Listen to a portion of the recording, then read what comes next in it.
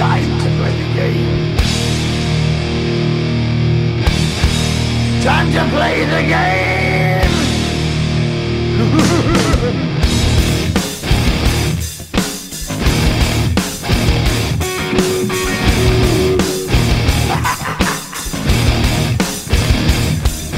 It's all about the game and how you play it. All about control, and if you can take it, all about your debt. And if you can pay it, it's all about pay. And who's gonna make it? I am the game, you don't wanna play me. I am control, no way you can shake me. I am heavy debt, no way you can pay me. I am the pain, and I know you can't take me. Look over your shoulder, ready to run like a Cleveland bitch from a smoking gun. I am the game, and I make the rules. So move on out, you can die like a fool. Trying to figure out what my move's gonna be. Come on over, sucker, why don't you ask me? Don't you forget there's a price you can pay. Cause I am the game and I want to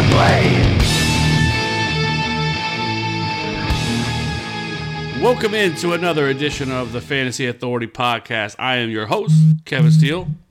Who always forgets to turn his phone off vibrate on the podcast. And anyways, we're back again for another week. It is week 14. It is fantasy playoff week. It is official. It is here. We have made it, which is both a good and a bad thing, because that means we only have a few more weeks of football left, at least regular season football left. This year has flown by per usual. That's what happens every single year. And then we sit around and hate our lives and discuss and bicker back and forth all offseason about which takes are right and which takes are wrong until the next year begins again. So here we are again. It is week 14, but I had a horrible week 13. Got booted from the old playoffs, which was brutal because I had the most points in the league, but I did not make the playoffs because this league is horseshit. And but it is what it is. How was your week? It was all right, man. Talked a little bit before the pod started, and both my wife and my 1-year-old are sick right now, but I did make the playoffs in, I think it was 11 of my 15 leagues. So hopefully those don't end up being one and dones, and I can turn some of those into straight cash, homie. So that's the hope, man.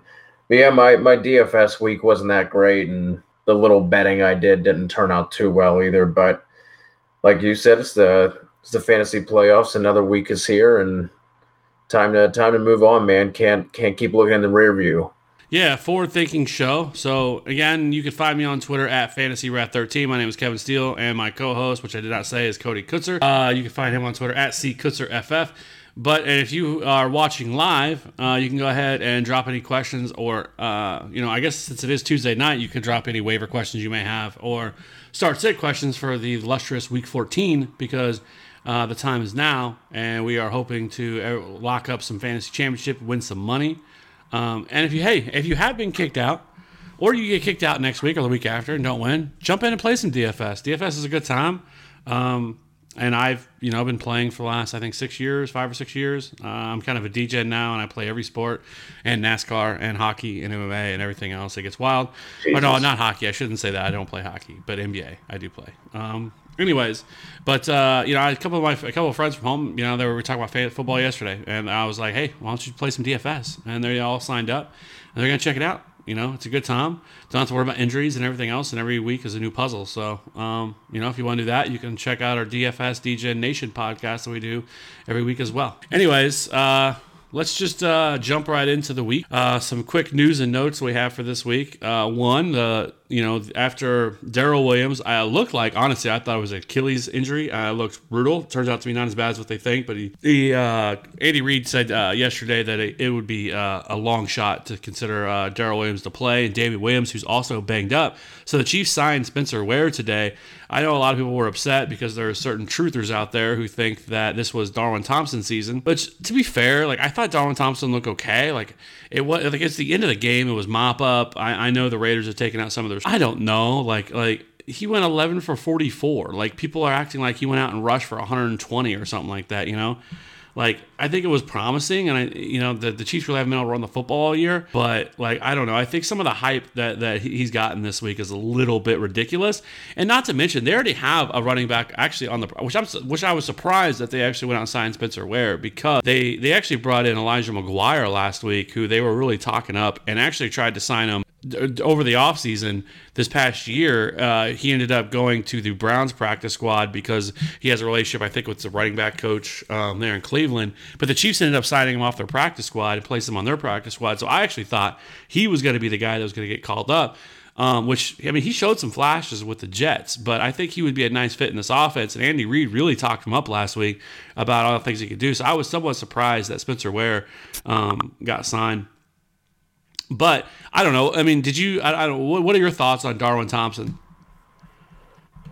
Yeah, I mean, like you, I didn't get to see too much of that, but I saw all the Darwin truthers coming out and talking about how good he looked and explosive and everything else. And then like you, I saw the 11 for 44 line, and I was like, was there something called back? Like, did I miss something? But I think this also goes back to preseason. You know what I mean? People see him in the preseason. He looks the way he did in the preseason. Now he finally gets his chance. It took injuries to both the Williams for him to get on the field, and they obviously don't feel that comfortable because, like you said, they went out and got Spencer Ware. So, I mean, and as soon as Damian Williams comes back, I mean, has there been anything about how long term Darrell Williams' injury is going to be? Because obviously that's just going to muddy everything right back up. I think once it does, I think most likely once Damian Williams returns, I think Spencer Ware probably gets cut. I think it's just a short term deal here, but yeah, I don't know. Like, he's not somebody I'm going to run out and grab this week. Like, they're not going to all of a sudden turn to him and give him some big workload. Spencer Ware can step right in. He knows this offense. Obviously, he's been here multiple years with Andy Reid, so he needs no time to get ready. I mean, he was just here last year. So, no, I mean, Darwin Thompson is not a priority ad or anything like that for me this week, or, somebody that I would even consider starting, in my opinion, now that they've brought in Spencer Ware. If it wouldn't have been, I might have considered it because if you know, like, LaShawn McCoy, like, it does not seem to be really in favor with Andy Reid right now, because, like, he continually gets, like, limited opportunity, and they're really just kind of a three-way split with, and just same as it was last week. I mean, Darrell was getting a lot of opportunity, Darrell Williams, before he got hurt. So, yeah, this isn't a good situation for any fantasy running back right now. Yeah, I mean, as far as waivers go, I would rather add Madison right now than Darwin Thompson. I mean, he would be the guy who I would be prioritizing this week, even though they came out and said, I mean, Dalvin said that he would be ready for this week, but there's really no reason for them to rush him back against what they have the Lions this week. And especially a shoulder injury like that, that's running backs are going to get hit 99% of the plays. You know what I mean? So that's just something where, and me and you were texting back and forth whenever that was happening, and you could see Dalvin Cook laying on the ground just crying. Yeah, I mean, like, at least that's what it looked like to us. So, like, you got to figure if he went into that game with that shoulder injury, went down, he was crying, went on the sideline, like, obviously didn't come back in. Madison is the one who I'd be adding right now over Darwin for sure. No, I completely agree. I just don't think there's a lot there with Darwin Thompson. I honestly don't think that, from just hearing Andy Reid talk in press conferences, it doesn't sound like that he's sold on Darwin Thompson, especially at his size. Like, I don't think he's somebody that he views as somebody that they would ever use as like a true feature back. Like, I just don't think that you can really trust that. And so if you can't, then, I don't think he's somebody that you want to roster, especially week 14 when you're in the playoffs, right? Like this isn't the time to do that. I do think, actually, a good segue would be a question we just had. Any advice on San Francisco running backs? This is another tough situation to be in as well, because, as we saw this week, Raheem Mostert, who really, exploded this week, had a really big week for them against a pretty good Baltimore run defense. And, it's like, I was never high on the Tevin Coleman thing anyway, because heading into the season, like we saw him last year at Atlanta, and when he had the backfield basically to himself and was like very meh. And then heading into this year, but this year, this has been one of the best running situations to be in because they run the ball so much. But in my opinion, I think Raheem Mostert is at least interesting because he is used as a pass catcher. Now, are we going to get got again like we do so often with these guys, where you go and pick them up and think that these are the guys, and then next week they get four attempts? Because we also still have Jeff Wilson still there, Tevin Coleman, and then when is Breida? Yeah, for sure. I think something that was promising as far as that goes is the fact that they did basically just put Coleman on the bench. You know what I mean? They just let Raheem run that, and outside of week 8 against Carolina, where he had 4 touchdowns. He has only had over double-digit fantasy points. Tevin Coleman, this is 3 times all season, so he hasn't looked good. Mostert and Breida have definitely looked better and been more explosive and had those big chunk plays. I think Mostert is worth a stash right now. Got to figure Breida comes back and he gets involved, but this is one of those situations where I would stash Raheem, but I wouldn't be in any rush to start him next week, especially if Breida comes back. I mean, if they hold Breida out again, I definitely think you could start Raheem. But if all 3 are back, and like Jeff Wilson, like you said, he's always in the mix to get 1 touch that he turns in, he had that game-winning catch just 2-3 weeks ago, something like that. So it's a mess, but I would stash Raheem. Wouldn't be in any rush to start him unless we get obviously the news that they're going to hold Breida out again, but he seems to be close to coming back. So Coleman is just gonna sit on your bench at this point. I mean, he might even be droppable. Yeah, I mean, so because we're at the point now in the season where almost everybody is at least somewhat of a candidate to drop. It depends on who they are, obviously, but I guess I should say those mid-level guys like that, like Tevin Coleman, you can drop Tevin Coleman at this point if you had to, and because I mean, what are you risking? I mean, there's only a couple of weeks left. You pretty much are in do whatever you can to win mode. Because there is no really next week for you. Nothing's guaranteed anymore. So I think now, you truly switch to, in my opinion, that where you kind of play this as we say in DFS, like we've said in the past, you play you just play a high upside here, because that's all you're trying to do is get a W.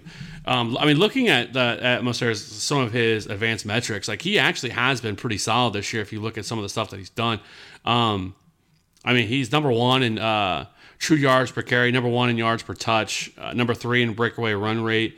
So I mean, he's been pretty. I mean, in terms of efficiency, I mean, it's everything you kind of want to see, and he's on a team who runs the second most run plays per game. So, and even his work, I mean, even his athletic metrics are pretty encouraging. I mean, he runs a 95th percentile 40-yard dash, around 4.42. His burst score is 96th percentile. Agility score is 74th percentile. So, I mean, there's a lot to like here. The only problem is, I mean, he's 27 years old. So, I mean, I'm not expecting this to all of a sudden turn into something for next year. But, I mean, at least for now, like you said, if Breida is out, yeah. I mean, I think that I would view Mostert as at least a flex option this week. Yeah, since that Week 8 game, Coleman hasn't had over 40 yards rushing in any of his games, and the most targets he's had all year is 4. So you can safely move on from Coleman, pick somebody up like the aforementioned Alexander Madison, and just swing for the fences and go upside. Because if you've made it to the playoffs, you haven't been counting on Coleman, so there's no reason for you to hold on to him at this point if there's someone that can give you higher upside on your bench.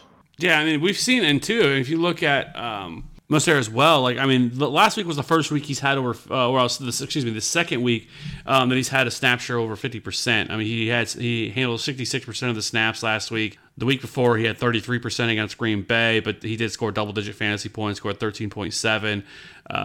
basically because he had, he did find the end zone in that game. And then the week before, he also had played 51% of the snaps. But, and really, I mean, every time they've given him opportunities, really, he's produced well. I mean, if you remember, you go back to that week 2 game against Cincinnati where he had 13 carries and he also had he received 4 targets, only played 44% of the snaps, but he had 24.1 fantasy points, which was his most that he scored all year. So yeah, I mean, like I said, I think he's at least a decent flex option this week. Okay, so another question we have: any consideration to sitting Mahomes for Tannehill, Darnold, or Minshew?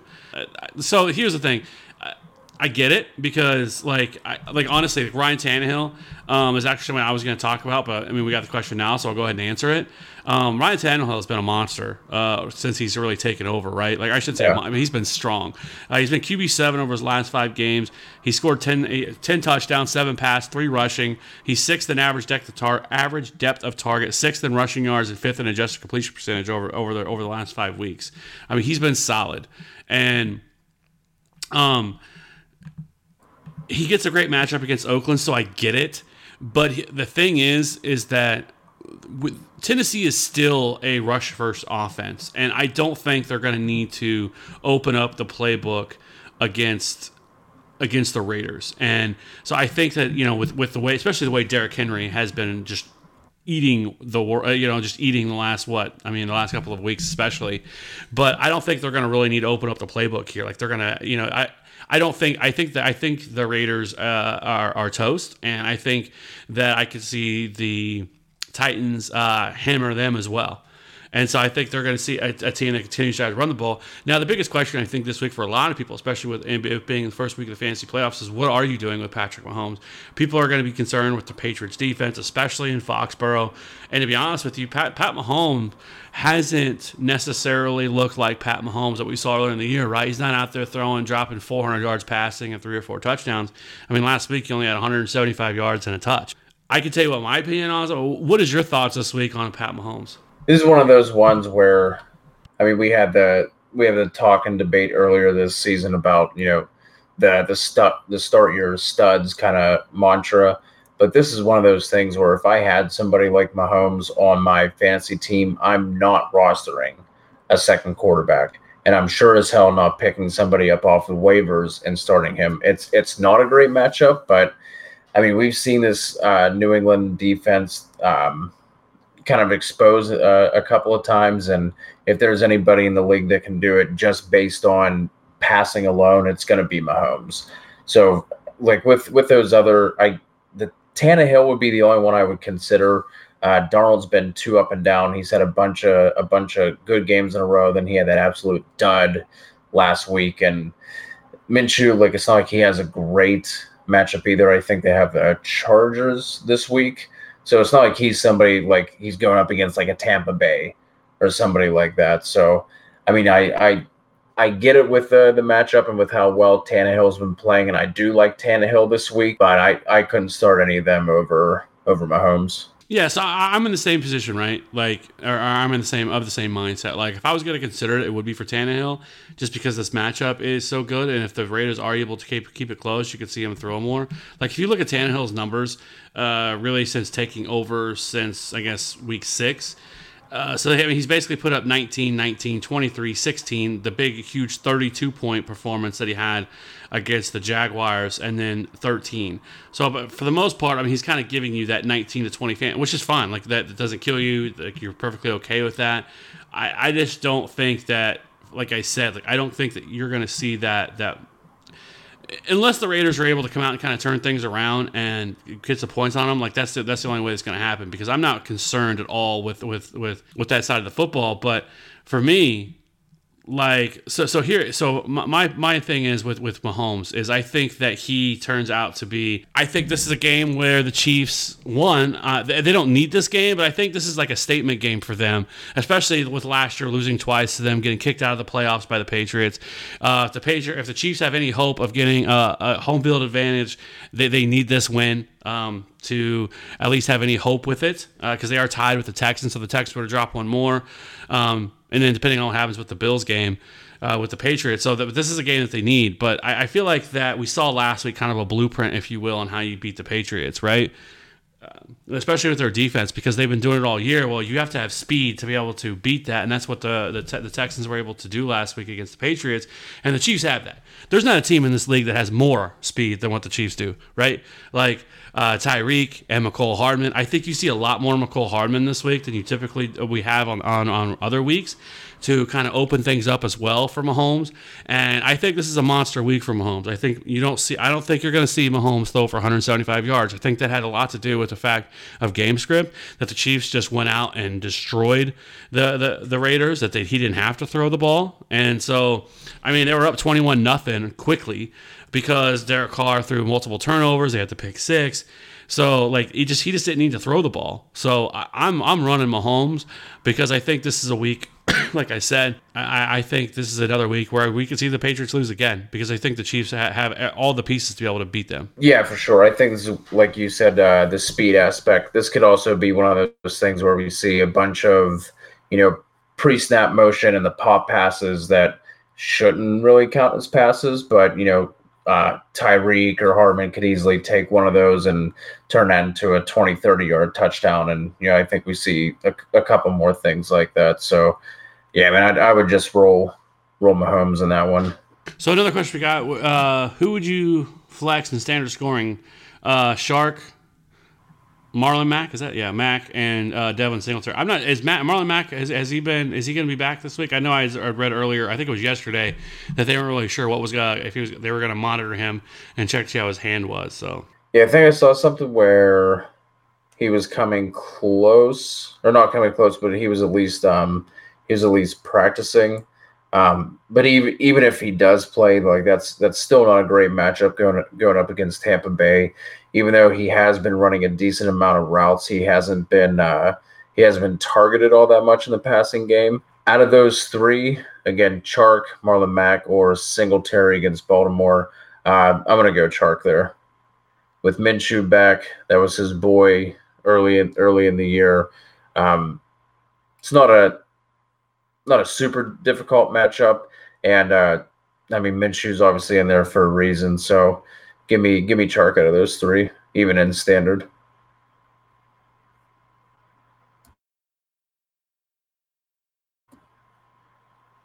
You thinking about Singletary?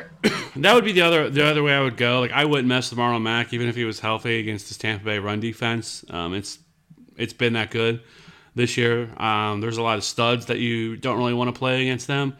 And so playing somebody like that, like, I just can't do it. And so especially coming off a hand injury, even if he is back this week. So it really would come down to Singletary or Shark.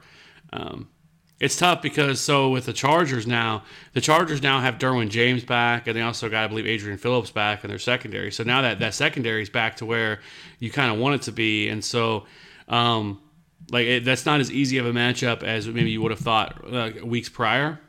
But I do think that I think that it's still probably DJ Shark just based on matchup.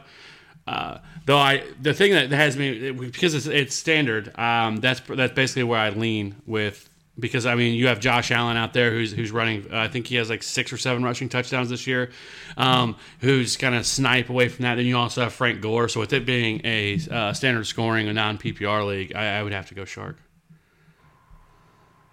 Yeah, Chark could, easily get, if Chark scores a touchdown and gets 60 yards, something like that, like Singletary getting 12 points, like as much as we like him and as good as we think that he is, like he's still disappointed a little bit, and he has to get it in chunk plays. And like you mentioned, Josh Allen is always gonna be there to take away some of those rushing attempts and Pappy Gore. So I think Chark's the play there. I agree. Okay, so let's move on a little more of the news that we have here. Andy Dalton led the old Bengals to their first win of the season.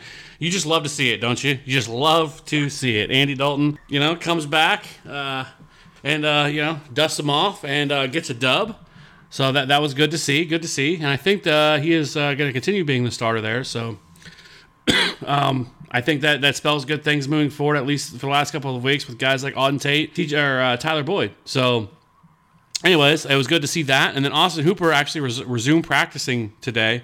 So that was encouraging. And so he may actually be back this week, which he gets a pretty solid matchup against the Panthers. So, you know, we kind of saw Jaden Graham last week, had a pretty good week on Thanksgiving. What he had 4 for 44, I think it was, and a touchdown, but I think he left with an injury. So it sounds like Austin Hooper could be online to be back this week. So if you had him, you stashed him. If somebody decided to drop him, this is an excellent time to add him. And to be honest with you, if he was available in waivers because somebody decided to drop him because he got hurt, I would use a number 1 waiver ad or all the rest of the fab I have on him, because it is crazy. I was looking at it today. Despite the fact that he's missed basically the last 3 weeks, he is still tight end 5. That's how rough it is. The man misses 3 weeks and he's still a top 5 tight end. So, so with that, and then the other one was Gardner Minshew was named the starter over Nick Foles. I have to imagine, I don't know what the Jaguars are going to do with Nick Foles. Whatever they do is going to cost them probably a lot of money. So, other than that, you have anything else in regards to news this week? I don't think so, man. I think we're ready to jump into these Week 14 plays we have lined up. Okay, so we're just going to kind of go ahead and talk about some of our top plays. Typically, we like to avoid getting into like the real, like the obvious of the obvious, but I wanted to kind of, with it being Week 14 and kind of everything on the line, I kind of did want to highlight at least a couple of the upper echelon guys that, you know, maybe, you know, which we already kind of hit on. Patrick Mahomes, we don't have to talk about him. I actually have Pat Mahomes ranked as my number 1 quarterback this week, going against New England, but I do want to talk about some of these guys. So let's just kind of start it off. For you have Carson Wentz going against the Jets, or the Giants, this week, which is a rough, right? Because, I mean, they just lost to the Dolphins.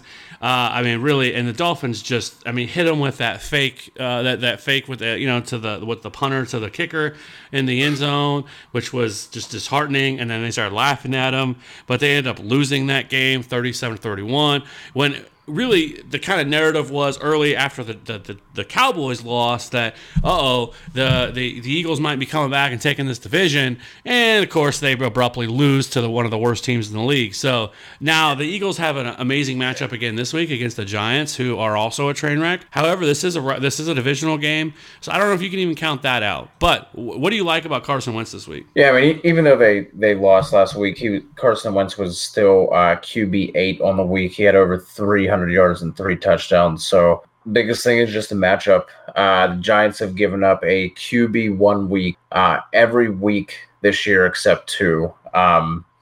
Week 4 when it was like the Haskins and Keenum combination, and then Kyler in week 7. And like you were talking about with Mahomes and how important these next couple of games are. These next couple of games are super important for Philly as well. They're all in division, and they're 1 game behind Dallas for that divisional lead. So got to figure Wentz comes out. The run game hasn't been too strong, and we just saw Aaron Rodgers tear up this defense as well. So I like Carson Wentz as a solid QB1 play this week. Yeah, I don't mind that. I think I'm at QB9. So I think he is at a pretty fantastic spot. I already hit on Ryan Tannehill. That was one I wanted to talk about. I do think he's a viable option this week. I believe I have him ranked at QB10 this week. I could probably have him a little bit higher if I wanted to. I could probably move him around, but it's been pretty amazing to see what Ryan Tannehill has done. And to be honest with you, like, it's not like they have a ton of weapons there. I mean, they have AJ Brown and Corey Davis. Really no tight end. So as well as he's played, like, I think it's been encouraging. And I wonder, it's going to be interesting to see what they do with him over the offseason. If they extend him, if they give him another, I don't want to see him. I don't think it would be wise for them to go out and just drop like give him a 4 or 5 year deal or something like that. But even if they just franchise him for a year just to kind of see if he can replicate this again next year, because I think this has been encouraging to watch him play this year. So, but this matchup against Oakland is one you want to see. For me, another strong play this week, I think, would be Baker Mayfield going against Cincinnati. The Bengals have been awful all year, even though they, on the defensive side of the football. So I do think Baker Mayfield makes a lot of sense this week, and I would be starting him with confidence. Another one that I was actually surprised that, like, a lot of people seem to be down this week. If you look at like Fantasy Pros, expert consensus rankings, they have Matt Ryan at 18, which I was surprised because I'm like, I have him at QB 11. I mean, this is against Carolina. I mean, I'm not nervous about playing Carolina, especially their pass defense. I do think that Julio Jones will be back this week. They said he's trending up, which is, I think, encouraging for their entire offense. I think Austin Hooper back. I mean, they're back to full strength with Julio, Austin Hooper, Calvin Ridley. So there's a lot to like here. And so I'm playing Matt Ryan with confidence. I think he's a solid QB1 as well. What are your thoughts on Matt Ryan this week?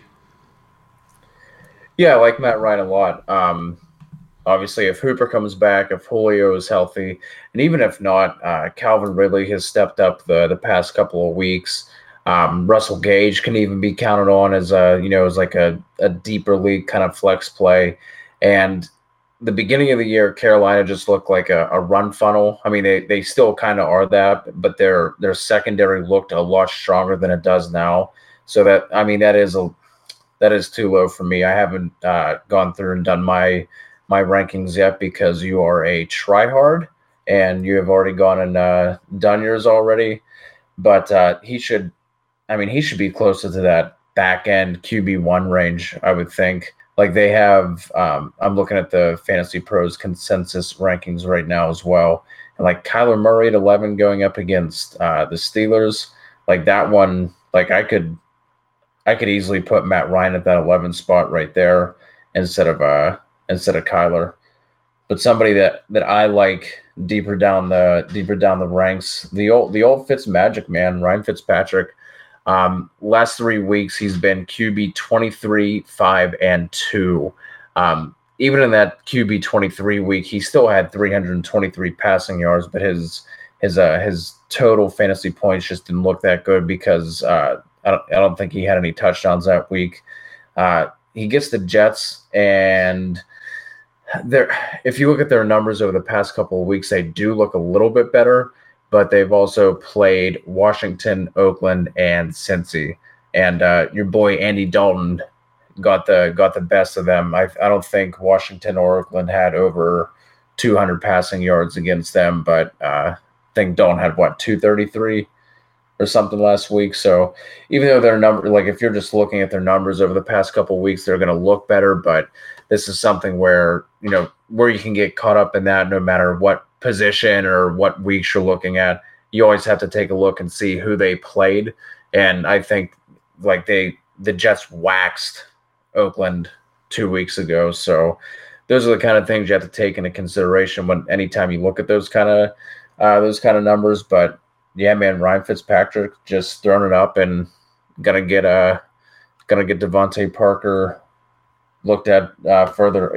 I think they gave him a 2-year deal this offseason though. So if Parker can keep this up next year, maybe he'll get that big payday after that. Yeah, it's been wild with Parker this year. Like, and he really hasn't been someone that, like, I mean, except for lately, I should say, like, hasn't been someone that's gotten a lot of like conversation about him, right? Like, and he's been most of the time like kind of a joke, where people just kind of like, oh, like the off season, right? We were hearing like what we hear every off season about positive camp news, positivity. Like, oh, he looks great, he's doing amazing, and then the season comes and nothing really happens, or he's hurt. Now, like, I mean, he looked like just out there like an alpha, right? Like a number one true wide receiver one last week. I mean, out there just dominating. So I don't know. Maybe it took him a while to figure it out, but it's going to be interesting to see what happens to him because he's a free agent after this year. And so I don't know you wonder if the Dolphins bring him back. Does he want to come back? Does he go to sign somewhere else? Because I mean, he might be one of the top free agents on the open market this year. Are you talking about Parker? Yeah. I think they gave him a 2-year deal, but it was like a club option after the first year. So I got to figure they're going to bring him back on that second year. We'll see. We'll see what happens. It's going to be interesting to watch, but it's been fun to watch him because I mean he has quietly kind of just went about his business this year and has been pretty solid. So, so we'll see. I would be surprised if they bring old Fitzpatrick back for another year. I mean, they're likely going to be drafting quarterback early in this draft, and I don't think they want to just shove him into the starting lineup, whomever that is. So I could see them bringing back Fitzpatrick for one more year and to get their their franchise quarterback ready. What would you be doing this week with somebody like Dak going at Chicago? I think that's a tough matchup. Like, it's obviously not ideal, but I do think that it's tough because it is a Thursday night game, right? And so those games kind of go. But the good news is it's not really for them because they played Thursday night. Both teams played last Thursday, so they're getting a full week in between. So it's not like your typical quick turnaround. I mean, this game isn't going to be like that at all because both teams played last Thursday. So, I think for me, like, I think you're still fine. Like, I have Dak at QB6. I think you're definitely still starting him. And I even kind of like Trubisky a little bit too. Like, he's finally kind of starting to figure things out a little bit. Granted, that was against the Lions last week, but the Cowboys defense isn't one that really strikes a lot of fear in me. So, we know he's going to be able to have Tom, and I think the secondary can be beat in Chicago, even though it is on the road. But I do think Dak is at least I think he's a solid play again this week. Some other ones that I do still like, Kirk Cousins, I think, is in a fantastic spot against Detroit. They are at home. I think they are going to crush the and then for me, Sam Darnold, again, I think you can start him with confidence. I know it was not very good results last week against the Bengals, but this week playing the Dolphins and what could be, I think, or might be the worst matchup the entire week, I think. Actually, I think that it is. I mean... in terms of people actually wanting to watch it. Now, fantasy goodness, I think there's a lot of fantasy goodness that comes from this game because both sides of the football, at least through the air, are going to be one that I think we want to target. Yeah. Jared Goff, I mean, that offense kind of turned it around against the hapless Cardinals. They're home against Seattle, and their defense has been exposed this year. It's not the same defense that it was of yesteryear. Two guys that are in good spots that I don't feel great about. Jacoby Brissett at Tampa Bay. I mean, that's one we should typically be more excited about. And then on the other side of the Matt Ryan, we already touched on Kyle Allen at Atlanta. Expect mixed results from Kyle Allen. He's had some weeks where he's looked good, and other weeks he just looks atrocious. So I don't know. I don't know if I would be able to trust it, especially on the road. But it should be a good matchup for him. But you'd have to get pretty desperate to be playing him, and with this being the playoffs, like, I just can't imagine that's who you're rolling with. But same with Brissett. Like, this Tampa Bay defense is kind of, we knew their run defense was really good, but even their pass defense the last couple of weeks has been better.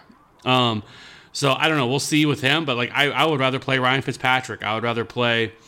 I would probably even rather play maybe possibly some other option, maybe a Jimmy Garoppolo, or even maybe Richard Trubisky. I just don't love Kyle Allen, but Jacoby Brissett, I think, is in a better spot. I have him at 20.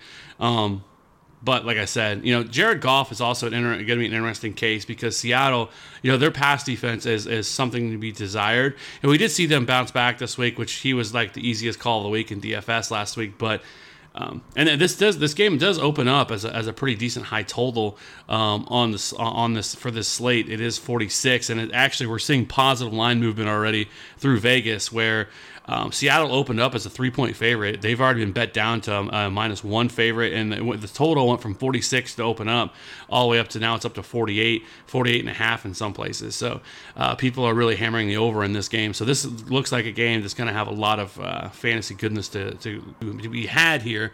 And it's an overrated factor that I don't think a lot of, especially in especially in redraft, where people don't go look at these types of things. If you're making a decision, if you're wanting to stream a quarterback, or you have a decision to make, like, these are some things that I would want to be looking at.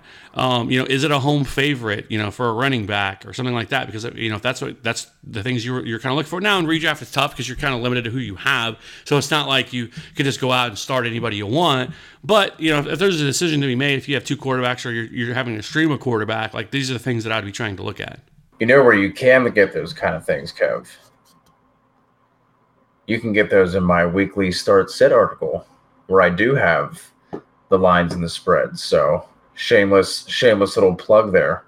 Yeah, they should be, because those are things that really do matter. Like, I get it that we're consolidated to that lineup, but if you're making a start sit decision, these are things that I'd be looking at. It's not the only decision I'd be looking at, but it certainly plays a factor, because I would much rather play a guy who's in a high scoring game versus a guy that's projected to play in a game that's 38. Yeah, absolutely. And then also helping if you're like a late week kind of scratch or an injury, situation pops up, if you're, if you're looking at a kind of a desperate heave to the waiver wire, that's something you can take into consideration there as well. Yeah. Some other ones I think for me that would be like a sit situation. I would be really hard pressed to play Kyler Murray. I know they're at home, but Pittsburgh's defense has been elite. So I really wouldn't want to go there. A Josh Allen, I think you could have some consideration for going against Baltimore, but I don't know. With his rushing ability, it's hard to really think about sitting him. It would just really depend on what other options there are. So it'd be hard. I'd be hard pressed to sit him. Actually, I guess it's a good question. So would you sit like a Josh Allen against Baltimore for like a Ryan Fitzpatrick type, where we know Ryan Fitzpatrick, solid matchup against the Jets. Ryan Fitzpatrick, has quietly, been pretty damn good as of recently. Yeah, I feel like I am the resident Josh Allen hater. So, I just don't see him having with Fitzpatrick, you might get the complete dud. There might not be a floor there at all, but I feel like his ceiling is easily higher than somebody like Josh Allen. So that's one of those situations where maybe you are the last seed in your playoffs and, kind of have a little bit of a weaker team, and you need someone that might be able to put up, 320 yards and 3 touchdowns. If I saw that line and I saw Josh Allen or Fitzpatrick, I'm going to be like, oh, okay, that was probably Fitzpatrick's line over Josh Allen. So Fitz definitely has the matchup like we talked about. So yeah, I would have no trouble sitting somebody like Josh Allen in this kind of situation. What about somebody like Drew Brees, who you might be carrying two quarterbacks just because with the time he spent injured? Drew Brees at home, but going up against San Fran. Is he somebody you would think about sitting? If you had a better option, maybe if you had like you touched on a Baker Mayfield, Matt Ryan, is that somebody that, or either of those two quarterbacks, somebody you might think about playing over Brees, or are you just going to play Brees in that situation? I think you could easily sit Drew Brees this week. It's not ideal, but the San Francisco the San Francisco defense is legit, and this is, even though it is at home for San Francisco for New Orleans, I just don't think I'd want to mess around with it. Sure, it could burn you, but I would probably bet against it more often than not. That it's not gonna, and I would probably rather play some of those other options. Should mention too with Ryan Fitzpatrick, they did play earlier in the year, and he threw for 290 and 3 touchdowns against the Jets. So we do have some recent history here. So I actually have Drew Brees ranked at 18th this week. I do not love him. So, anyways, I think that's it. Let's go ahead and move on over to the running back position, and we can jump into that. Who are some of your top running back plays this week that you want to get into your lines? So somebody just in one of those. In the RB1 vein, definitely Nick Chubb. Even though he's been losing touches and especially the passing game involvement to Kareem Hunt since he's come back, what was that, week 10 or 11? They do have the matchup against Cincy, since he's allowing the 5th most rushing yards per game. And as bad as they are on the ground, they are allowing the 10th fewest receptions. So obviously that would go toward Kareem Hunt. I don't think, since he's in any sort of position to shut out somebody like Kareem Hunt, who's looked pretty good since he's come back. And you were touching on it whenever we were just talking about quarterbacks, but the Browns are 8.5 point home favorites. So that goes in that game script. You got to figure that they're going to be leading, and even though that Hunt has been more involved in taking away a lot of that passing game work, Chubb has still been getting 20 carries per week, basically, except last week where Freddie Kitchens thought it would be a good idea to only give Chubb and Hunt a combined, 6 rush attempts in the second half. So I don't think we necessarily have to worry about that. And this is one of those situations where even if Chubb only gets 15 or 16 carries instead of 22, 23, that could easily be a 120 and 2 kind of line. So as far as like a running back one conversation, Nick Chubb is definitely someone. I mean, you weren't thinking about sitting him to begin with, but it wouldn't surprise me if he finished this week as like the overall RB2 or 3, something like that. Another guy I love this week, Melvin Gordon at Jacksonville. Jacksonville just been shredded on the ground over the past several weeks. So somebody who you might have been a little hesitant to plug in your lineup just because of, with Austin Eckler and the slow start he got off to whenever he did come back. But I think Melvin Gordon can be plugged into your lineup with confidence as your RB1 if that's the kind of situation you're looking at with your lineups. Who do you like at the top of the list there, Kev? One is Derrick Henry, right? Derrick Henry has been a monster, and I'm not breaking any news by saying I love Derrick Henry this week. I mean, he's had, over the last 3 weeks, he has 191, 191 total yards, 175 total yards, 166 total yards. So, going against this Oakland defense who is not great against the run, they're not terrible, but I think some of it is also just product of passing game as well. They have allowed 19.8 fantasy points per game to the running back position. And so, this is the time to shine for Derrick Henry, this late season run where he just grinds you down and it just steps on your throat. We kind of see it every year.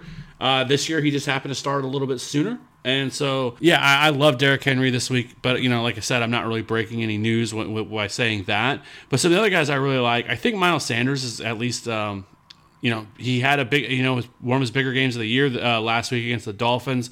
As we mentioned, going against the Giants this week. His ability to, be utilized as a pass catcher as well. And I think that the Giants are a team that can keep it close with the Eagles. And if they do, I think that spells good things for Miles Sanders is be utilized more as a pass catcher as well. We'll have to wait and see what happens with Jordan Howard this week. Jay Ajayi looks like Jay Ajayi and likely may not be back in the NFL after this year. But I just don't think he really showed anything. So Miles Sanders is somebody, barring Jordan Howard being back, I think Miles Sanders is a fantastic spot this week. I think he's a solid flex RB2 type play. And then Devonta Freeman, this is more just about matchup. Carolina's run defense has been really bad. We saw it last week against Washington where, the Redskins just destroyed them. They have allowed the most rushing touchdowns on the year, and it's not even close. The next closest is Green Bay. Carolina has allowed 19 rushing touchdowns this year. The next closest, like I said, is Green Bay with 13 rushing touchdowns. It's pretty bad. So Devonta Freeman, who hasn't been good by any stretch of the imagination this year, but I think that he could easily find the end zone in this game, maybe get you 70, 80 yards. So for people that probably don't have a lot of confidence in Devonta Freeman because he just really hasn't been that good. I mean, he's been okay. He's had a couple okay weeks. Week 4, he had 18. He had 18 against Houston, and he had the big 26.8. But he's Devonta Freeman. But, last week he played 77% of the snaps. So there's no issue here with worrying about injury. He saw 5 targets against the Saints. So one red zone opportunity as well. So I do like Devonta Freeman, where I don't think a lot of people probably have much confidence in him. But I think that he should at least be viewed as a solid, RB2 flex type play. Yeah, he should definitely be in that flex consideration just based solely off the matchup. Somebody I like a little further down the line like that, Jamal Williams. You're just talking about Green Bay. Williams hasn't been an all-star by any means, but he's definitely been efficient with the touches he's been given, especially playing with somebody like Aaron Jones. If you're looking for somebody kind of in that flex RB3 kind of range, you're basically looking at 8 to 10 points. He's failed to reach 10 points in only 4 games, and he has failed to reach 8 points in just 1. So he definitely falls within that range. And the matchup is good there going with Washington. And on the other side of that, I think Darius Geis is definitely in play. I mean, we saw last week why we've been so excited about him the past 2 years, and even though he's been dealing with the injuries. You already mentioned Green Bay giving up the second most rushing touchdowns at 13.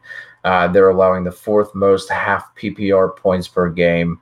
And even though he's splitting time with AP, I think he can still get it done for you and end up in that RB2 range for week 14. Oh yeah, I really like Darius Guice. Actually, I played him a lot in DFS last week, and that worked out pretty well. So I really enjoyed that. So other than that, just kind of looking at some of the other running back options, like if you actually had to. What is your thoughts on, if you're on Twitter, this guy was kind of a back and forth where a lot of people just kind of laughed it off a couple weeks ago. But Patrick Laird with Miami, like he looks to be the starting running back now with this team. Now that Kalen Ballage got put on IR today, what is your thoughts on him? My thought is I can't do it. Like if you're reaching that far down at this point, like, whew, man, like it's not like outside of the touchdown, like I don't even think he was really that good last week. What, I think he finished with 18 fantasy points. Yeah, because he had five. Yeah, he had 4 receptions, 43 yards, and he found had a touchdown. But he did rush 10 times for 5 yards. So maybe it's not Kalen Ballage's fault. Maybe it's just their fucking offensive line who can't create any holes. Yeah, I mean, if you're reaching that low, I mean, he's obviously not going to be as widely available as Patrick Laird. But I mean, honestly, man, I like Myles Gaskin better.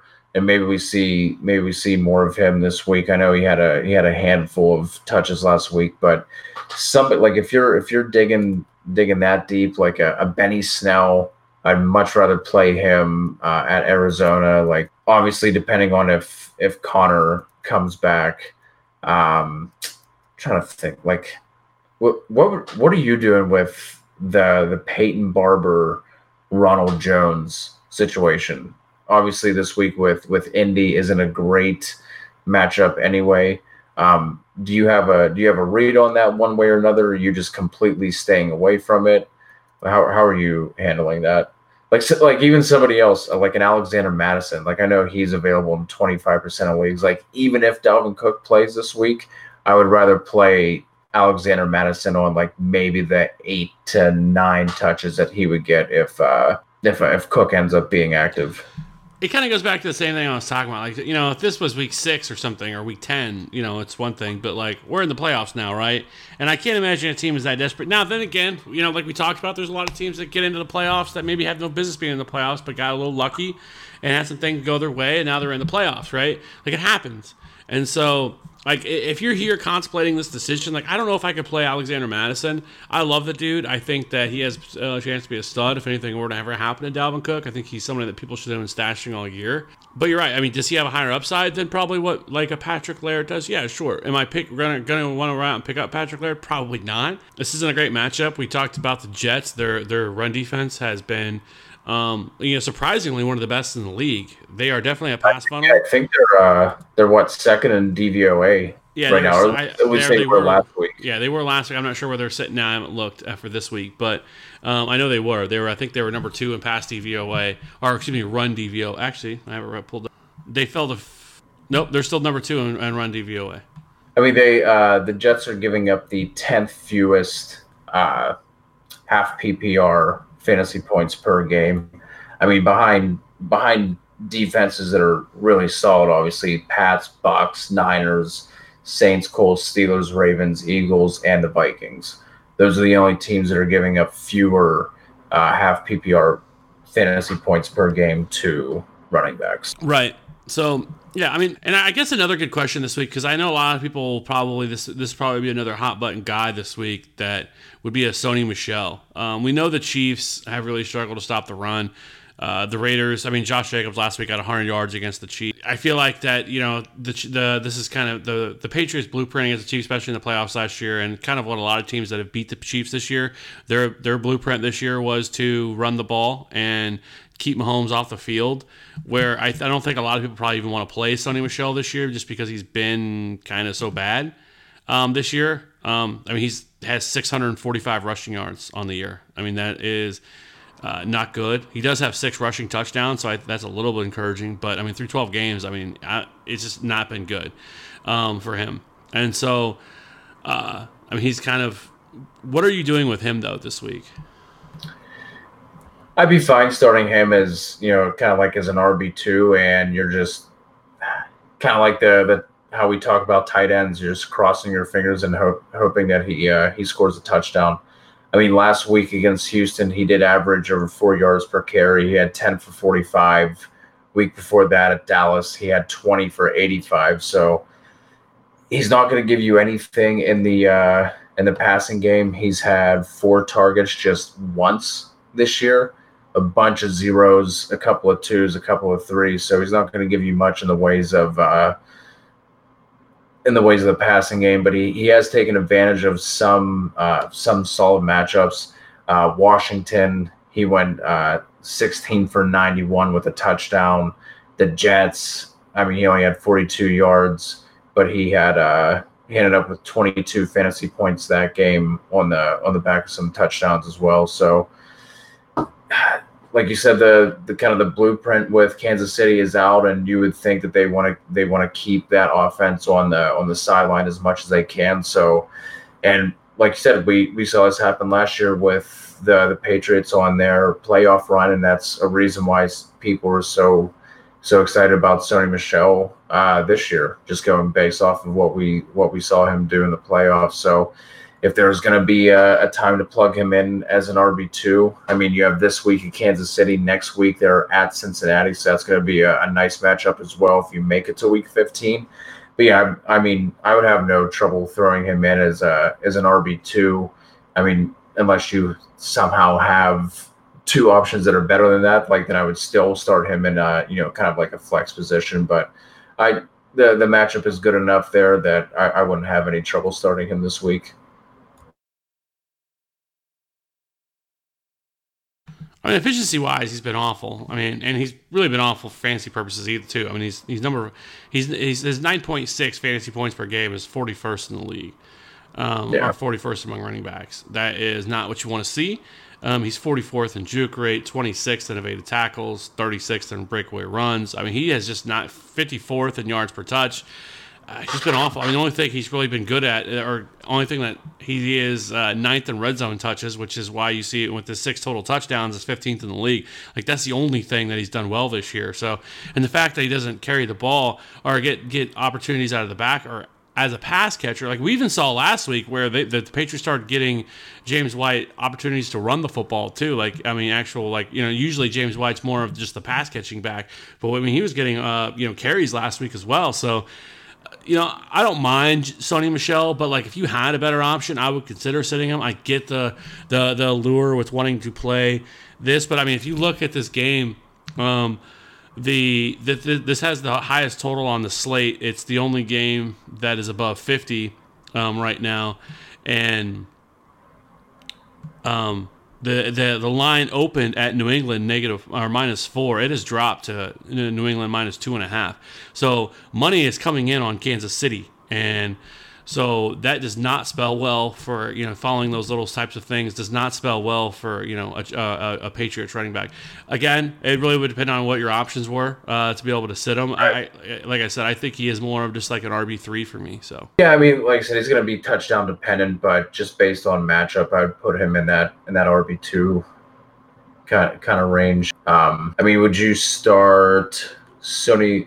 Would you start somebody like a Jamal Williams over Sony, Rashad Penny? I would start Rashad Penny over him. Yeah, just trying to look at some of these guys who are like Kareem Hunt. That one's tough. Yeah, I think you can. I mean, they put Kareem Hunt out there. I mean, it's been frustrating, right? It actually kind of happened, right? We kind of talked about it, in the preseason. Oh, what's going to happen when Kareem Hunt comes back? Not that they've stopped using Nick Chubb, because Nick Chubb is still far and away leading in his backfield and rushes on most of the weeks since he's been back. But the problem is they just haven't really utilized him as a pass catcher anymore. And he got sniped out of the touchdown because of the passing touchdown to Kareem Hunt last week. I do not think that Kareem Hunt is back next year with this team. I would be shocked. He will be a free agent after this year. He signed the 1-year deal with Cleveland. So once he's gone, and as long as, Cleveland doesn't do anything stupid, like Nick Chubb, I think, should be somebody that people should look at as a locked-in top 5 running back next year. But he's killed people this year in the playoffs because of it. But, Kareem Hunt right now, I think, is a very viable flex option and probably should be starting every week, especially in a matchup against Cincinnati. Yeah, that makes sense. Are you feeling more confident with Todd Gurley considering his recent usage? Yeah. I mean, I think in a matchup against Seattle, I think he's fine. Where do I have him at? I have him at RB13. The real question is, though, like, I know you can't sit him, but you cannot feel confident if you're a Saquon Barkley owner. I would be really curious to know the number of people that made the playoffs with Saquon Barkley this year. I have to imagine it's much lower than what you'd expect.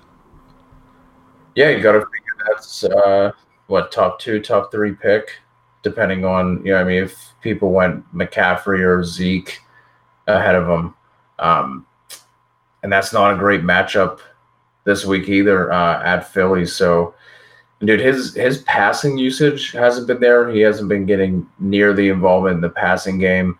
And the other thing that's been killing him too is those big chunk explosive plays just haven't been there either. And that's been, it's kind of what I think, kind of masked this last year was, he would have a lot of these 2, 3, 1, 3, 2 kind of carries, but then snap off a 29-yard touchdown. And then he would be more involved in the passing game, and a lot of that stuff covered up for, kind of like with how he's been looking this year.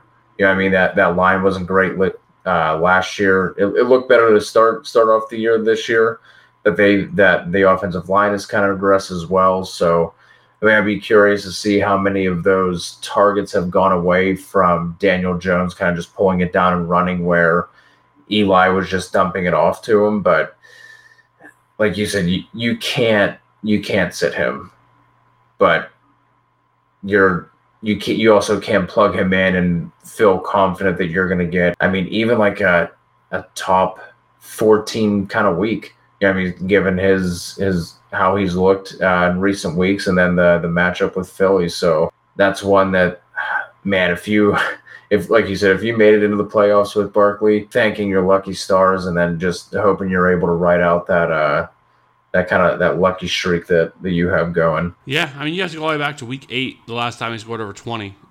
This actually was the last time since week 9 this week, because he was okay this past week. He had 115 total yards. He has not found the end zone since week 8, which has been a big issue for them, or for him. He is getting some red zone carries. He's just not getting as many as he has in that you would usually expect. But he had 1 red zone carry this last week against Green Bay. He did see 7 targets, which was a little encouraging. That's the most he's seen since week 9 against Dallas. So I think that is a little encouraging. So hopefully that can continue. He is still being elusive. He had 12 evaded tackles this past week. So I don't know. Hopefully maybe this is a sign of things to come. I do know that they had talked about it, that he was highly motivated this last week, blah, blah, blah, blah, blah. But it was a more encouraging game, at the very least, against Green Bay. Or this past week. So anyways, I think let's go ahead and jump over to the wide receiver position. I think this one is a pretty interesting decision to be some interesting decisions here on this one. For you, who are some of your guys you're looking at playing this week? Like you said, we try to steer away from the obvious ones, but somebody that I love this week kind of to rebound, especially after last week, Chris Godwin. You're starting him regardless, no matter how kind of a letdown week he had last week. But they have Indy this week. They play predominantly a zone defense, and I think that should benefit Godwin. So he should be in a prime kind of bounce back spot there. And like that whole offense, like as much as like as high as that score was, as much as they were beating him by like. OJ Howard, I think, had more yards than Godwin and Evans. So it was just a weird week altogether. Here's a question for you. What are you doing with Odell Beckham? The matchup is there, but dude, he has less than 30 yards for like the 3rd time this season, I think. What are you doing if you have if you have Odell. I mean, this is a great matchup against the Bengals. I think Jarvis Landry right now looks like the better option. I mean, I have Odell as at 19 this week. I have Jarvis Landry at 17. I think they're pretty close. Another factor to probably consider would be the fact that David Njoku could also be back, which would take a little bit of some targets away from them. But I do think this is a great spot for them, and so I think this is a good bounce back spot for Odell. And so yeah, I think you're starting him if you have him. I can't imagine ever thinking about sitting him in this game, especially in this matchup. But yeah, I wanted to throw him out. Like I said, I was a little surprised when I pulled up Fantasy Pros and saw that he was sitting at 11. Like, I get the matchup and everything, but I mean that offense has just kind of looked off in general. Another guy, like we kind of touched on that already, Devontae Parker gets the Jets. I think this could also be, kind of like the talk about Godwin in a bounce back spot. Tyler Lockett at the LA Rams. I would assume that it's going to be somebody on the outside regardless. So whether it's Metcalf or Josh Gordon, they're going to be getting the Ramsey treatment. I think Lockett only has one catch over the past 2 weeks, so I think this could be a nice bounce back spot for him. We touched on this game a bunch already, but Calvin Ridley, I like this week, kind of like as as your wide receiver 2 kind of play.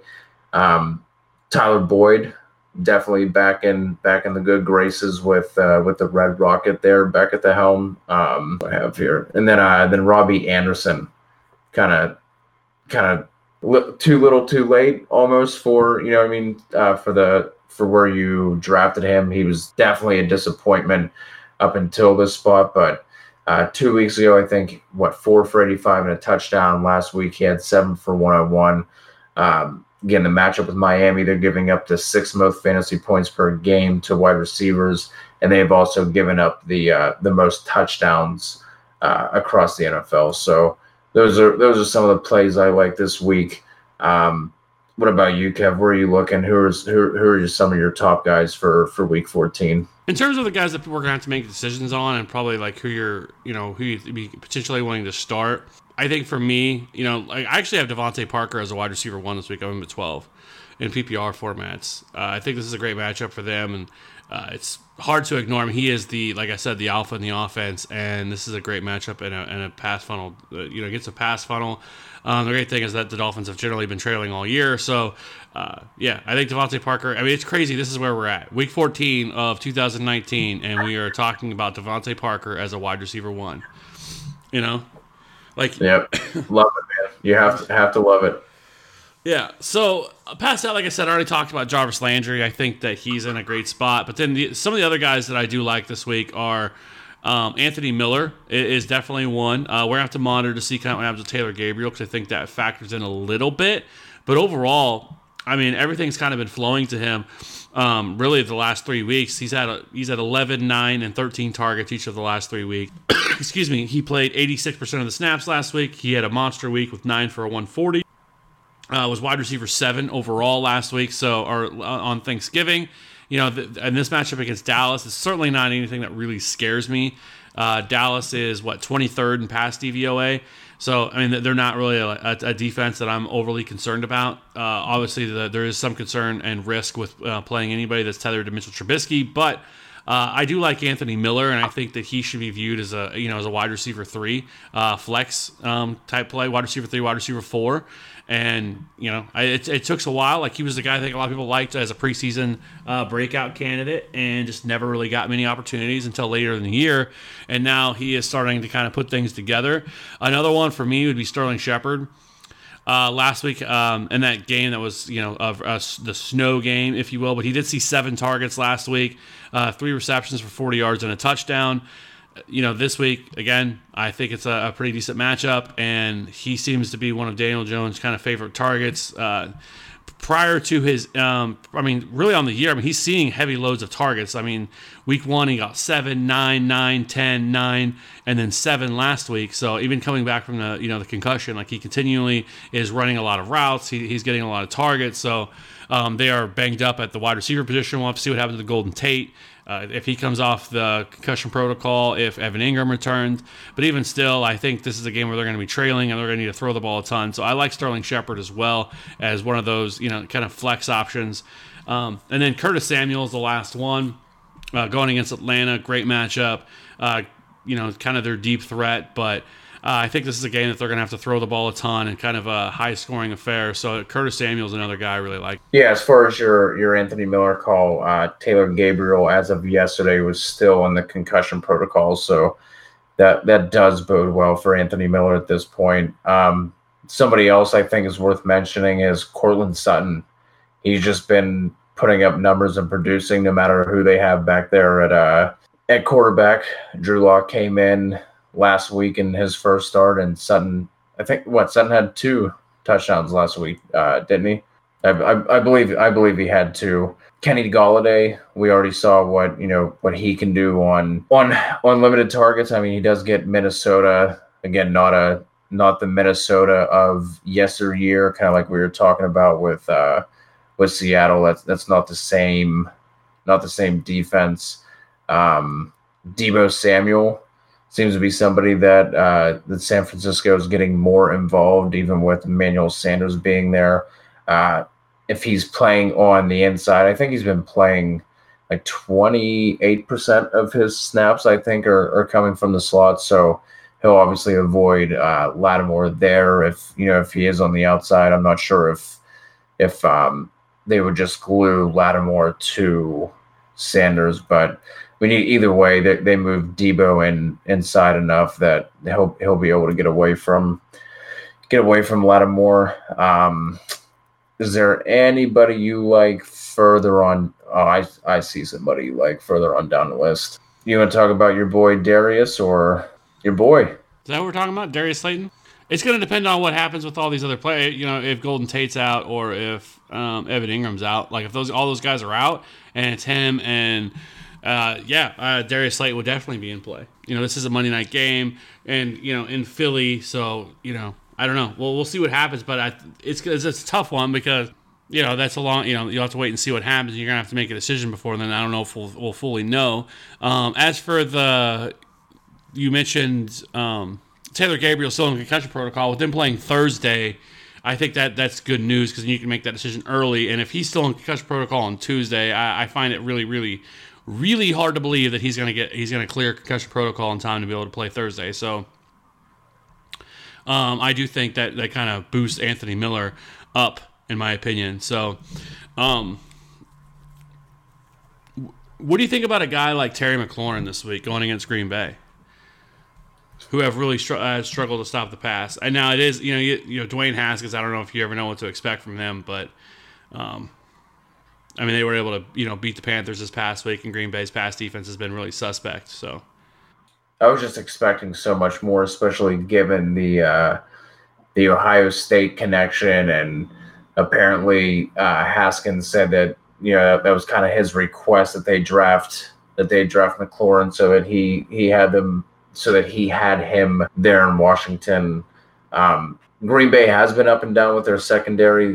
They kind of seem to be another team that was in the same vein as Carolina, where the beginning of the year they looked really solid on the outside and they were a run funnel, but we've seen them give up some bigger games. He's someone who you probably picked up off of waivers, so I would assume that you have better options to play. Like I'd rather play Michael Gallup, even at Chicago, like we were talking about already. I'd rather play him.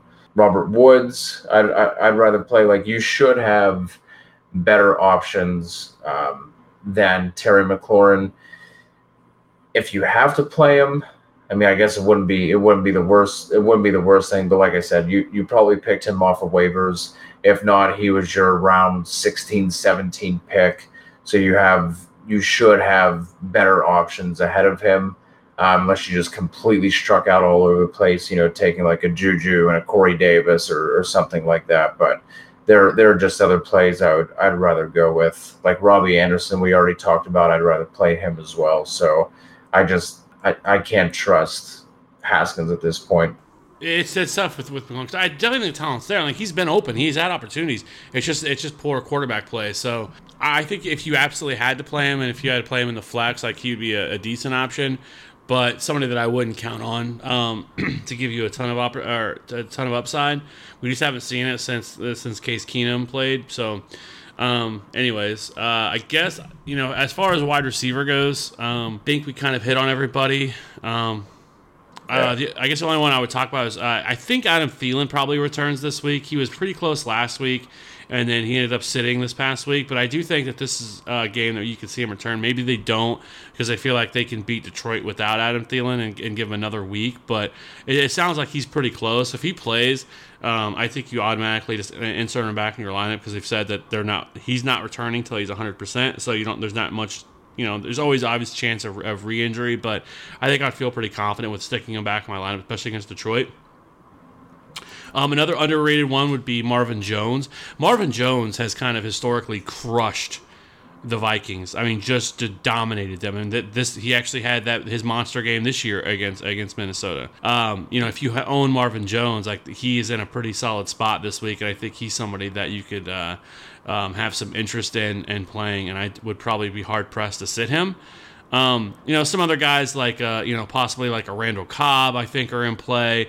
McCall Hardman, like I mentioned, I think sees more opportunities this week. Sammy Watkins apparently is just dead. Really has been washed. Pour one out. Yeah, like we talked about, like Cole Beasley's always in play just because he's that kind of underneath safety blanket for Josh Allen, Auden Tate. So there's some guys out there. But before we move on to tight end, let's answer a couple of these questions that we got here in the chat.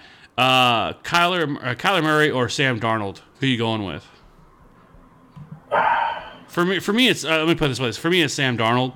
I'll go Darnold too. I know it's tough, but this is just a really bad matchup against Pittsburgh. I mean, Pittsburgh's defense has been the reason that they have as many wins as they have. It's the only reason that they have what are they 7 or 8 wins? 7 wins? 7-5? Is that what they are? Steelers? Yeah. Yeah, 7-5. Yeah, so I mean, there's no other reason other than that they have that many wins is because of that defense they have, and I think they're going to be able to contain Kyler Murray and his running ability. I mean, which he was not running that much last week, and I know he's coming off that hamstring injury, so I don't know if that had anything to do with it. And if he can't throw, it's night. Like it's just, or if he can't run, excuse me. So that would definitely be a consideration for me. So I would probably rather play Sam Darnold, who I think has a higher upside and a much better matchup. Yeah, it's Darnold. Like, somehow the Bengals turned back the hands of time and actually had a pass rush last week, which is kind of what got to Darnold and threw everything off. But the Miami Dolphins do not have a pass rush, so Darnold should have time, and this should be a bounce back spot for him. So let's go Darnold. I know I mean, it's always risky, but I just think that if Kyler Murray's not going to be able to throw the ball, terrible matchup, I would probably just rather play Sam Darnold, and especially on a crucial game, for all the marbles to be able to move on to next week, I'd probably rather just play the matchup and play Darnold. So yeah, the Steelers secondary has been solid, especially with the addition of Minkah, obviously, and then as athletic as Murray is, there are some pretty athletic guys on the Steelers side as well, which has been something that I have not been happy about with their drafting. Seems like Tomlin has always just gone for the high upside, highly athletic guys, but this is a place where that could pay off. So, right, yeah. So okay, so let's. I think we agree with Derek. Question: you have Melvin Gordon, Saquon, Chris Carson, Kareem Hunt. Which 3 would you play this week? The first 3, I think I would sit Hunt. For me, I think I would probably go. I would probably go Melvin Gordon, Barkley, and Hunt. I'm concerned about Carson, and with the emergence of Rashad Penny. I don't know how that. I know this one game, that's what they wanted to do, but. I don't know. I don't know about you, but I thought Rashad Penny looked much better than Chris Carson last week. I mean, he was explosive.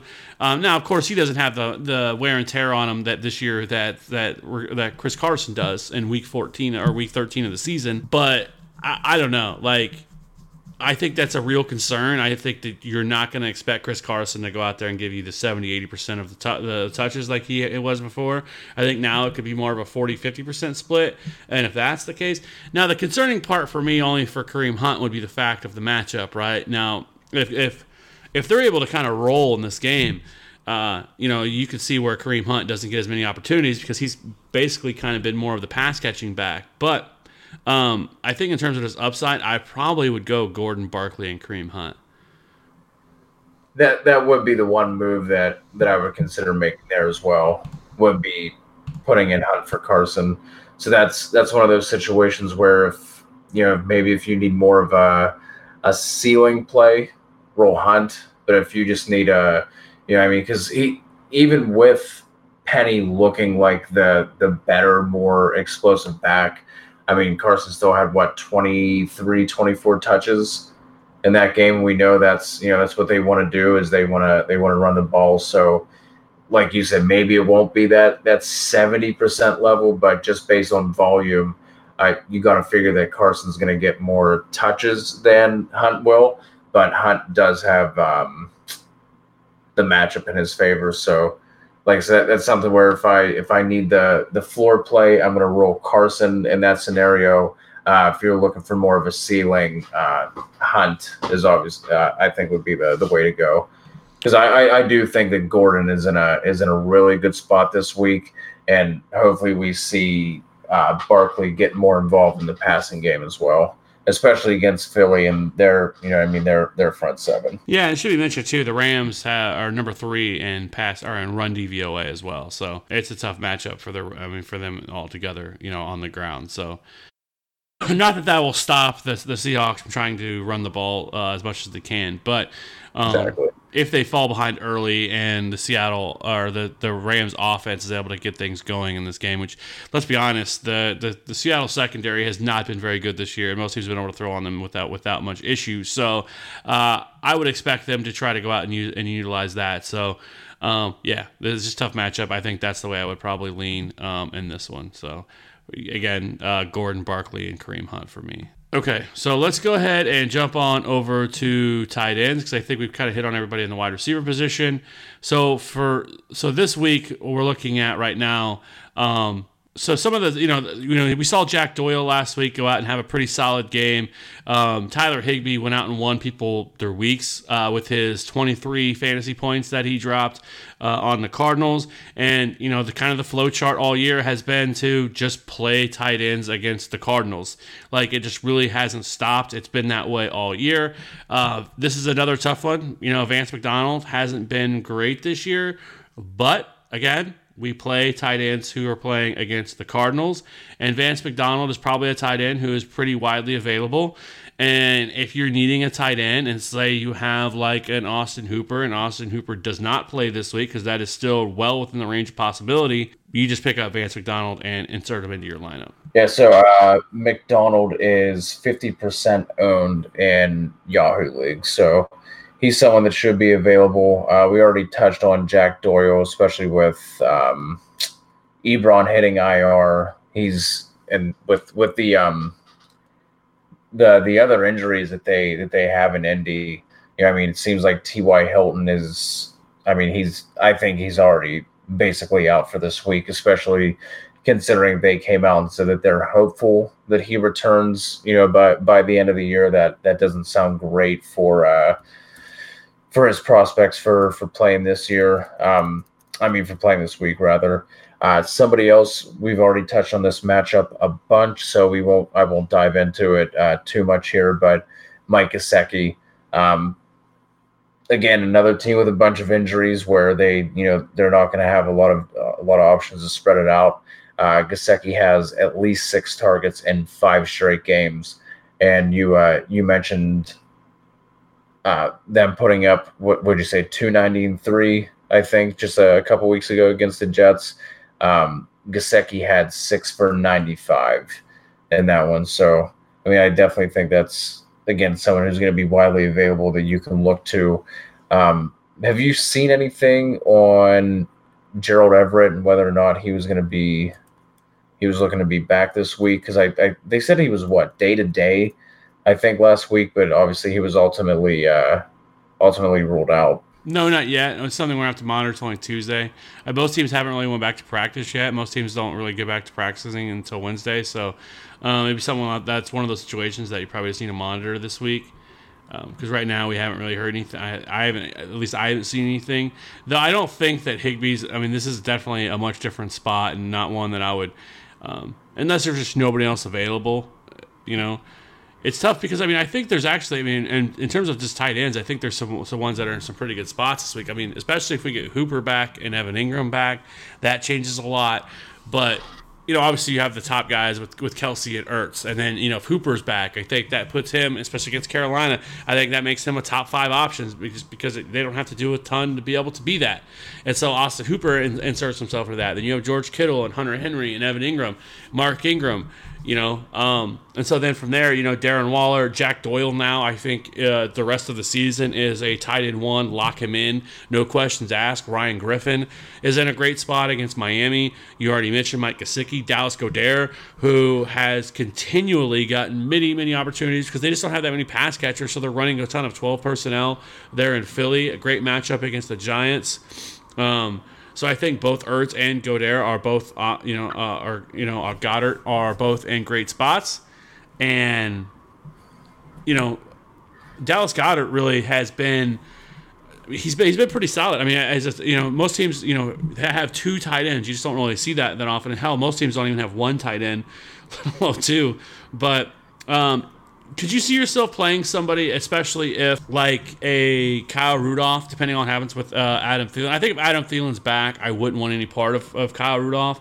But I think the guys like Kyle Rudolph, Noah Fant, I guess maybe Jared Cook going against San Francisco, Jacob Hollister. I think there's a lot more. I think it's much more narrow this week at tight end than what we usually see on most weeks. This is one of those situations we talk about it every week whenever we're looking at waiver options, but tight end is a position where you're just crossing your fingers and hoping for a touchdown. And as far as Rudolph goes, he has a touchdown in 5 of his last 6 games, something like that. With he obviously put up 2 touchdowns against Dallas, and he just keeps having those back of the end zone one-handed grabs. So you could definitely do worse if you're looking for a tight end dependent kind of boom or bust play there.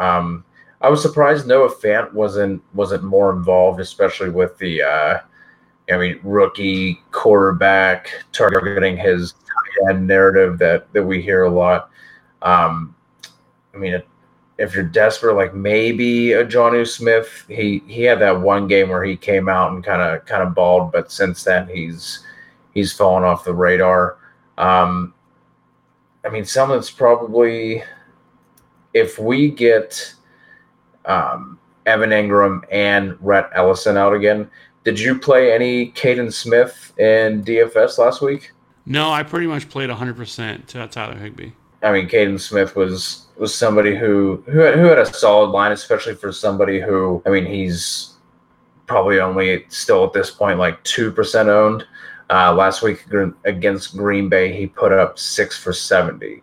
So, if obviously he's only in play if both of those tight ends are out, and that's what he's had for the past 2 weeks. So, for sure. That's you are not upset about 6 for 70 whatsoever for a tight end ever. Even the week before, I think he only had 17 yards, but he had a touchdown. So, as far as Higbee goes, if we do get him without Gerald Everett, Seahawks are giving up the second most fantasy points per game to the tight end position, and Everett had himself a really solid game whenever they played earlier this year. Everett went 7 for 136. So again, that's, even if he comes back, you got to figure he's going to be at least a little bit limited, especially with what they saw that Higbee did last week. So I wouldn't be in a rush to play either of them if Everett is playing. But if he's not, I think Higbee is somebody that we could go back to. Yeah, and if you have him and, some of these other guys are gone, like, Gesicki's been picked up, Goddard's gone, some of those guys are already off the board, Ryan Griffin, then sure. I think you could definitely run it back with Tyler Higbee again this week. The matchup is there. Opportunity is going to be there.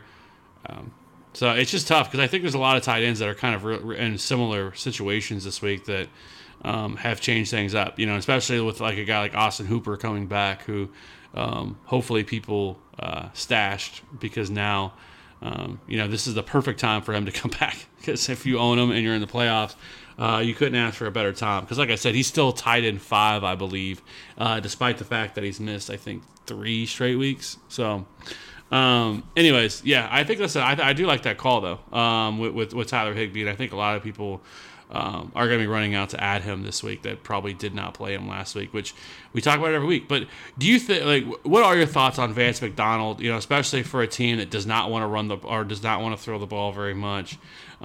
It's hard to imagine he's going to get how many opportunities he's really going to get. But where do you stand on someone like him? He's so hard to trust. Like, even if the Steelers were throwing the ball more, like, he just hasn't been able to get himself, that cemented of a role in that offense. But it is the flow chart. It is Arizona. Maybe with Duck Hodges back there, the Steelers are going to be more willing to kind of just let him throw it down the field than they were with Mason Rudolph. But like I said, he's 50% owned in Yahoo leagues. Somebody just looked up Higbee. Higbee is only 11% owned. I think Noah Fant still might be lesser owned across Yahoo leagues than Vance McDonald. So I think I'd rather take the chance on Noah Fant, even though obviously the matchup against the Texans. I think the Texans have been pretty solid against the tight end position. I think I'd still rather go with somebody like Kyle Rudolph or Noah Fant than I would with Vance. He's just too hard to trust, and especially if Juju returns this week, that's obviously just going to take even more away from him. And he hasn't. So like last week, 3 targets, 21 yards. Sure, but what I will say is if you kind of look at his numbers, he's only had 2 big games this year, or really only 2 games over double digit fantasy points. Week 9 against Indy, he had 14 and he finished tight end 7, and then week 2 against Seattle, he went 7 for 38 and 2 touchdowns. Finished as number 3 tight end, 22.8 that game. But if you look, and most of it just basically kind of correlates with what kind of game it is and where they stand, because last week the things that are encouraging for him is his snap share. He's played at least 90% of the snaps each of the last 4 games that he's played. He is still running quite a bit of routes. He ran 33 against week 10 against the Rams. He ran 32 against Cleveland, 19, and then 17, which these last 2 games, they didn't really have to throw the ball very much because they kind of controlled the clock, controlled the game a little bit. If you go back to the game against Cleveland where they trailed, he did run 30. He ran 32 routes that week, had 7 targets. Same thing against LA where they were behind, 7 targets, and against Indy where they were behind, 7 targets. Games that are competitive that they have to kind of keep close are the games that you really want to target him just because of game flow. If the Rams if the Cardinals are able to get up top, it's hard not to. We've seen some of the tight ends that have went off against the Cardinals this year. Ross Dwelley had a monster game against them. Ross fucking Dwelley, it's so. I think Vance McDonald's in play, especially for tight ends, and like I said, if the guys that if a Tyler Higbee's out there, yeah, I'd probably rather have Tyler Higbee just because I think it's a higher scoring game. I think it's a better game to target. So I would probably rather have Tyler Higbee, Vance McDonald. But I do think that Vance McDonald should be viewed as a tight end 1 this week because of the matchup. Just based off the matchup, he's definitely in play. Like I said, I would rather play somebody like Fant. I'm Higbee, Ryan Griffin. I would rather play Dallas Goedert, even as the second tight end in that offense. I'd rather play. We just don't know what we're gonna have with that Steelers offense yet. But if he's your best option, then yeah, by all means plug him in because there's no better bet for a tight end to score a touchdown than against the Cardinals.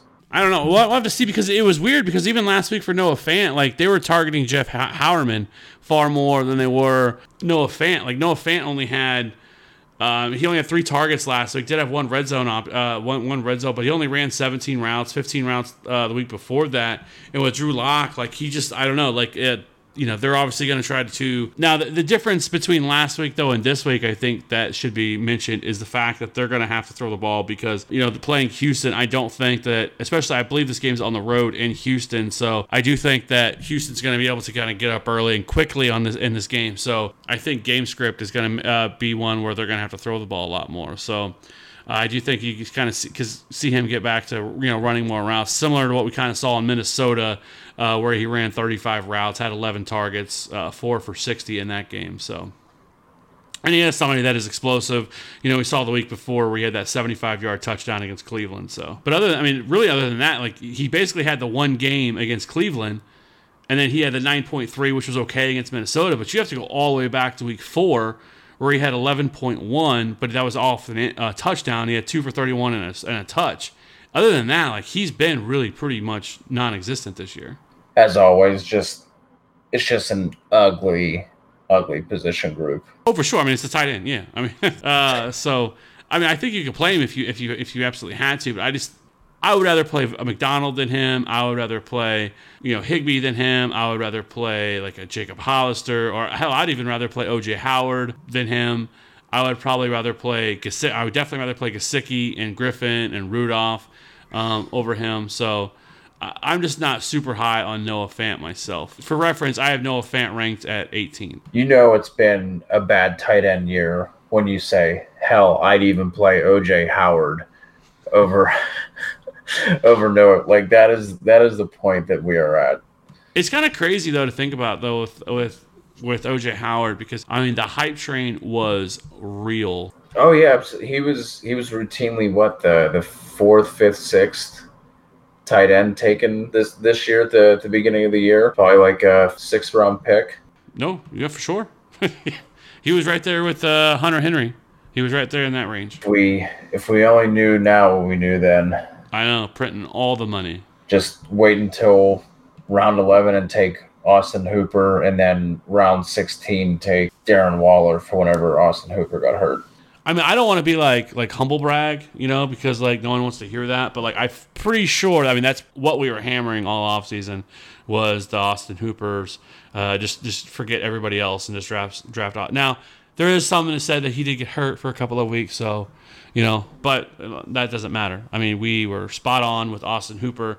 I remember we talked about it all offseason, like how in the fuck is Austin Hooper going in the 11th, 12th, 13th round? Like the year before, he had, what was it, like 70-some receptions or something like that last year? Like there was no reason he ever should have been going that low, ever. He should have been like the 6th, 7th tight end. Remember, Vance McDonald. Now, of course, we didn't know that Big Ben was going to get hurt and everything else. Who knows how things would have turned out with this offense had Big Ben stayed healthy. That dude won. Big Ben, hopefully he gets a nutritionist by the time next season comes, because that dude looks rather large right now. He is now Big Ben. Yeah, I don't know. I know he's, obviously can't play, but you'd think he'd at least try to, you think he'd be rehabbing and stuff right now, right? Like, is he not rehabbing yet? Hey man, come on. That's the elbow he hurt. You definitely can't get on a treadmill or an elliptical whenever your elbow's hurt. So let's take it easy on this professional athlete. That is true. The old Big Ben. But no, it's been a fun year. I'm kind of looking forward to kind of doing the old rewind, kind of go back and just kind of look at some of our takes. Obviously, over the off season we had like Anthony, who's no longer on the pod, with us. He's doing his own thing, but. We all had, a bunch of takes and everything else. But I feel like I pretty much nailed my takes that I can remember. Outside of the David Johnson one, I will say that did not work out. I still have it pinned, I think, on my Twitter account at FantasyRat13 that David Johnson's going to finish the tight end 5. But I'm not going to take it down. I'm not going to be one of those people that run for my take. That just because. But I'll just say this: that he was RB5 prior to getting hurt, and then it all. I would really like to know, hopefully they tell us at the end of the year, what in the fuck is going on with David Johnson. Because it doesn't make any sense. And they don't even talk about it. Nothing. It's just like dead silence out of, really? Your high-paid running back is just over there chilling on the bench now and getting the scraps. Is just the cleanup running back after they're just getting their ass beat. Then he gets a few. Then they throw him a few touches. I do not get it. Yeah, hopefully that's one of those things where at the end of the year he was a lot more banged up than what we knew, or maybe he just ends up getting traded so they don't have to eat that contract, because when Kenyon Drake comes in, is what they gave up a fifth for him, and that's wild, man. It's wild to see. Running back's going to be really interesting next year, because you're going to have, like we were talking about, Kareem Hunt more than likely is going to be a free agent. I mean, he is a free agent, but I can't imagine the Browns do something stupid and re-sign him, but they could. You never know. But so I think he'll be available. Melvin Gordon, if he doesn't return with the Chargers, which is a possibility, so you have both of them that will be available. You have, I think, David Johnson very well possibly could be available next year and through trade or release. I don't think they're going to release him. They don't way too much money. That's too big of a cap hit. I think there's a better opportunity that they were to trade him. So maybe somebody like Tampa or Atlanta. Could you imagine him in Atlanta with Matt Ryan and that offense and all the pieces they have there? God, that would be sexy. They spent, among the offensive line. So that would be a good landing spot. But you have him. I think Le'Veon Bell is going to become available through trade. They clearly hate him. And so I think he's somebody that they look to maximize. And then you also have this rookie draft coming up with, we talked about it a little bit earlier with like DeAndre Swift, Travis Etienne, Jonathan Taylor. Like there's some pretty solid backs coming in next year too. So, I'm kind of interested to see kind of what happens, because I think there's going to be a lot of movement among running backs next year. And I think that's going to be one of the things to really kind of, plant your flag in next year on, who you're going with, because I think we're going to have a lot of movement. Yeah, it's going to, like you touched on, there's going to be a lot of incoming talent. There's going to be movement just among the guys who already have jobs, and just going to be interesting to see what teams are going to have the openings. Yeah, like Kansas City is 100%, no doubt about it, in the market for a running back. Like you can book it, take it to the bank, do whatever you want with it. I know people are going to be wanting to probably figure that they want to play. You're going to hear people say, oh, they're going to try to trade for Le'Veon Bell or David Johnson or something like that. I don't see it happening, because Pat Mahomes is entering that year where he is going to break the bank. I wish he would be cool and just be like, kind of like a Tom Brady move. Like, I'm only going to take 20 so we can keep building this thing, but we know it's not going to happen. He's going to ask for that 40+ million, and he rightfully so deserves it. So that's coming. So I think it's definitely through the draft. I think you have a much better opportunity to see them go after one of these running backs that are through the draft. That guy is going to shoot up once that happens. Oh yeah, for sure. I mean, that whatever running back Kansas City spends, even in the second round with the amount of talent that's going to be coming in this draft, you can expect that they'll be in the top 2 or 3 of every single rookie ranking list. I mean, obviously depending on all the other landing spots, but yeah, whatever running back ends up in Kansas City is already a lock for a top 2, top 3 ranking list. No, for sure. I think that's it. Appreciate everybody and all the questions. We appreciate it every single week. We all always are like, oh yeah, we're gonna try to wrap this up in an hour and a half, and here we are at over 2 hours. But we always want to try to answer all the questions. We appreciate you guys watching and checking it out. You guys could please hit that like button, that thumbs up. It helps us out, and subscribe if you can. If you're on YouTube, it really helps us out. We're trying to do a lot of things like we've talked about multiple times. We got a lot of fun stuff we're gonna try to do over the off season with draft, doing some profiles, some dynasty stuff, kind of breaking down all those guys. Maybe do a live NFL draft show, which would be a lot of fun, and have a bunch of alcohol and drinks and just drink and watch the NFL draft to kind of break it down. What could go wrong there? I don't know. But anyways, and if you're into DFS and you want to check it out, we do the DFS DJ Nation podcast. We'll be doing that one tomorrow night. That was a lot of fun. If you've ever played DFS, check it out. Go in, throw in $20 on DraftKings, FanDuel. Play really light, have some fun with it. If you kicked out of the playoff, because especially playoff DFS is a lot of fun. Playoff football is a lot because it's much more concentrated. It's easier to tell where things are going. A couple little plays here and there could make a big difference. So yeah. So like I said, go check that out there. We will be putting this out on the podcast through whether it's Apple, Apple, Stitcher. We're on Spotify. Pretty much everywhere where the podcast, we are on there as well. We appreciate all the feedback and the comments and everything else and everything that you guys are doing. We really appreciate it. And last but not least, if you want to join our Slack chat, we do have that going as well. And we run DFS listener leagues every single week, and those have been fun. With the Dynasty coming up, we have a Dynasty channel where if you want to jump in there and talk Dynasty, if you're in any Dynasty leagues. Old Hedge Life, Cody's our big Dynasty guy, so I'm sure he can help you out there. For sure. Looking forward to it, man. So it's getting to be about that time. We were talking about it before we started recording that it's a grind. It's week 14, and as soon as that ends, we're you already messaged me asking about running backs coming in for the 2020 class, man. So it's going to be fun. I'm really looking forward to it. Yeah, it happens really quickly. So anyways, like I said, I appreciate everybody tuning in and checking it out. Please hit that like and subscribe, and we will be back again next week to do the same thing. Hopefully everybody gets that W. If you play DFS, again, check out the DFS DJ Nation, but let's get that W this week. Let's keep it moving and get them win that championship money. All right. Have a great week, and we will see you all again next week. Peace.